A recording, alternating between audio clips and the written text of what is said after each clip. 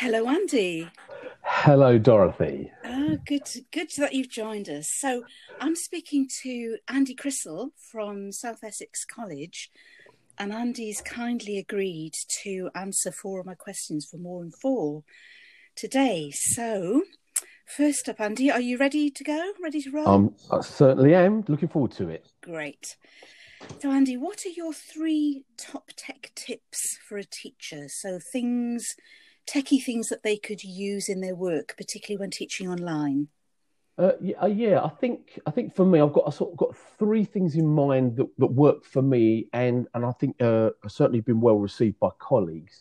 The first one for me is within any platform, we particularly use Teams, but it can be. I've seen it does exist in Zoom. Is getting learners to sort of engage by raising their hands, their virtual hand. So even if you've given them some instruction or given them an activity before they start, just get them raising their hands to, are they comfortable? Are they happy to move forward? It's a very quick way to see if learners are actually engaging. And those that don't put their hands up, that gives you an opportunity to basically challenge them or pose them a further question and mark down whether they're engaging or not in the process. So that's a bit of a quick win. Yeah. And I think learners get used to that sort of approach as well. So they have to keep on their toes a little bit. True. And if you start it from the very beginning, then, as you say, they do get used to it, don't they? Yeah. And it is, it's not something we have to put in place. It exists on the system, so it's really useful from that aspect. Yeah. Um, the second one for me is really around again providing that engagement, but it's also capturing engagement. Is a platform, it's a website called TriCider.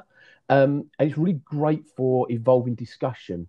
And the from I think my understanding is the try part of it comes from that this platform has sort of three aspects. The first is it asks you to pose ideas based on a question. So I could pose to my learners a particular topic and ask them to submit answers. The second part to it is they can put plus or minuses or pros and cons to each of those ideas. So it allows for them to sort of see a balanced argument. And then the third part is they can basically vote up or down which they feel are the best sort of suggestions or answers. So it's a really great way of capturing their engagement. It's a really great way of them collaborating. It's a really great way of sort of pointing them through those evolutions of making an initial suggestion and trying to see whether those suggestions are a good or a bad fit. So and it's really quick. You've just got to pose a question. It's set up in a matter of seconds. So do go and check it out. It's excellent. That sounds really interesting. I think one of the main things I've found is that tutors are finding it difficult sometimes online to do collaborative work. Yeah, And I think that's a great way of, as you say, doing it quite quickly as well. yeah, yeah. And I think Yeah. it's very easy just to use what the platform we're using gives us. And of course, like anything else, we get numb to it. Our learners get numb to it. We get a Yeah. bit blasé. So I mean, using stuff like Padlet and TriCider is a really great way to get them to, widen their own e-skills as well. Yeah. Great. My third one is a bit of a personal one. Let's face it, a lot of what we deliver is through sort of like Word documents and PowerPoints. And I personally, I have made the purchase myself, but it's a tablet by a company called Wacom or Wacom, which is Wacom, and they do a particular model called One.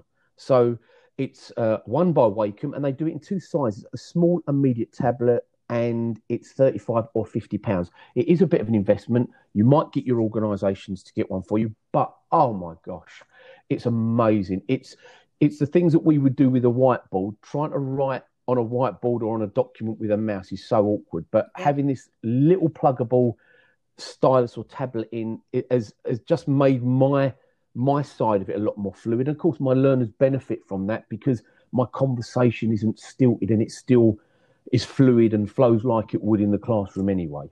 That's brilliant.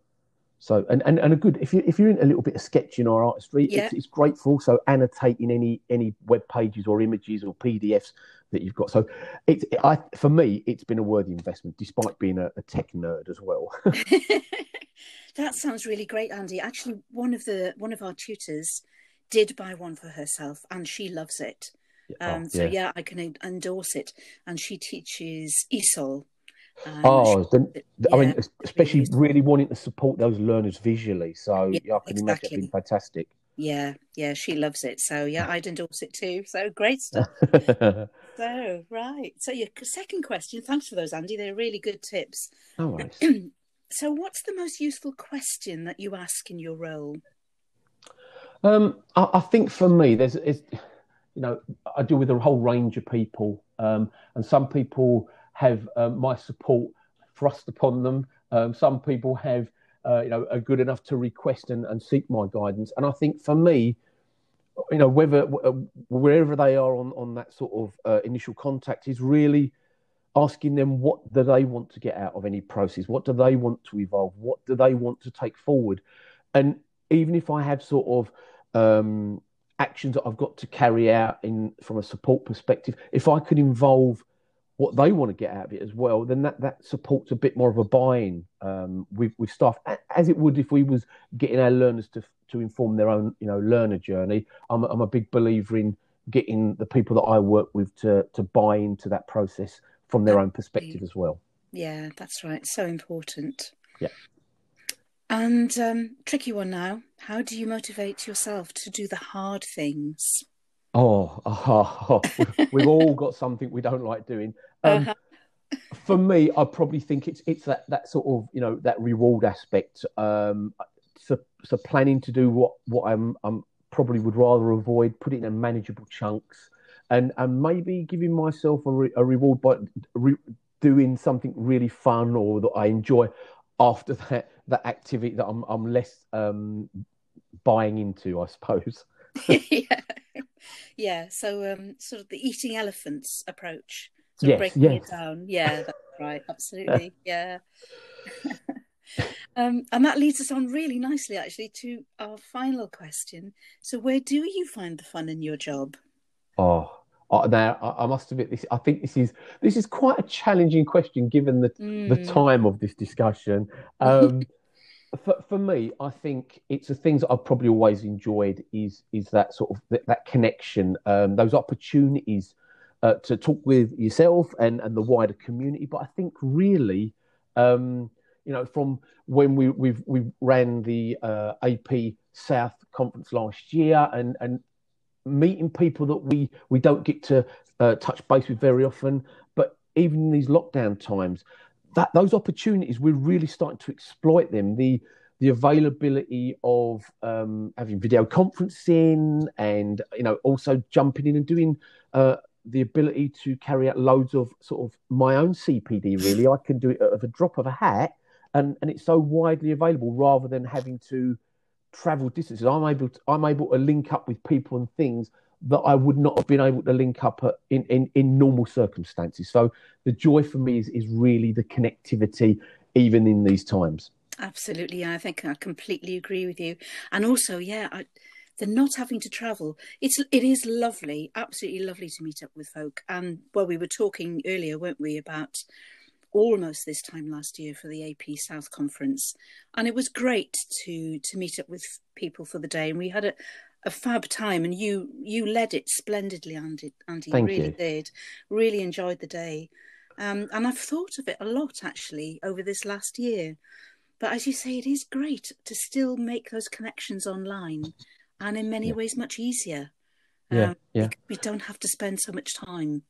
I mean, Uh, I possibly would sow a little seed. I mean, I could imagine, although we want to be out in the fresh air. I mean, what an opportunity for us to do what we're doing now, yeah, online in the future. And I mean, maybe it doesn't have to be an AP North and South. Maybe it just has to be a national AP conference, but online. That could be quite exciting in yeah. itself. So, Well, there is one coming up. There is one coming up next month. Funny you should say that. Book your space now. yeah, definitely. Thank you so much, Andy. It's really been nice chatting to you. And I now can't remember if I introduced myself at the start. So I will just remind everybody listening that you're Andy Crystal and you come from South Essex College. And I'm signing off as Dorothy Braidwood from Norfolk Adult Learning. So it's been grand talking to you, Andy. We've managed to get in under the 10 minutes. Definitely. Yeah. And lovely talking to you as well. Thanks very And much. see you next week at AP South. Definitely see you there. Yeah. Okay. Bye. Bye.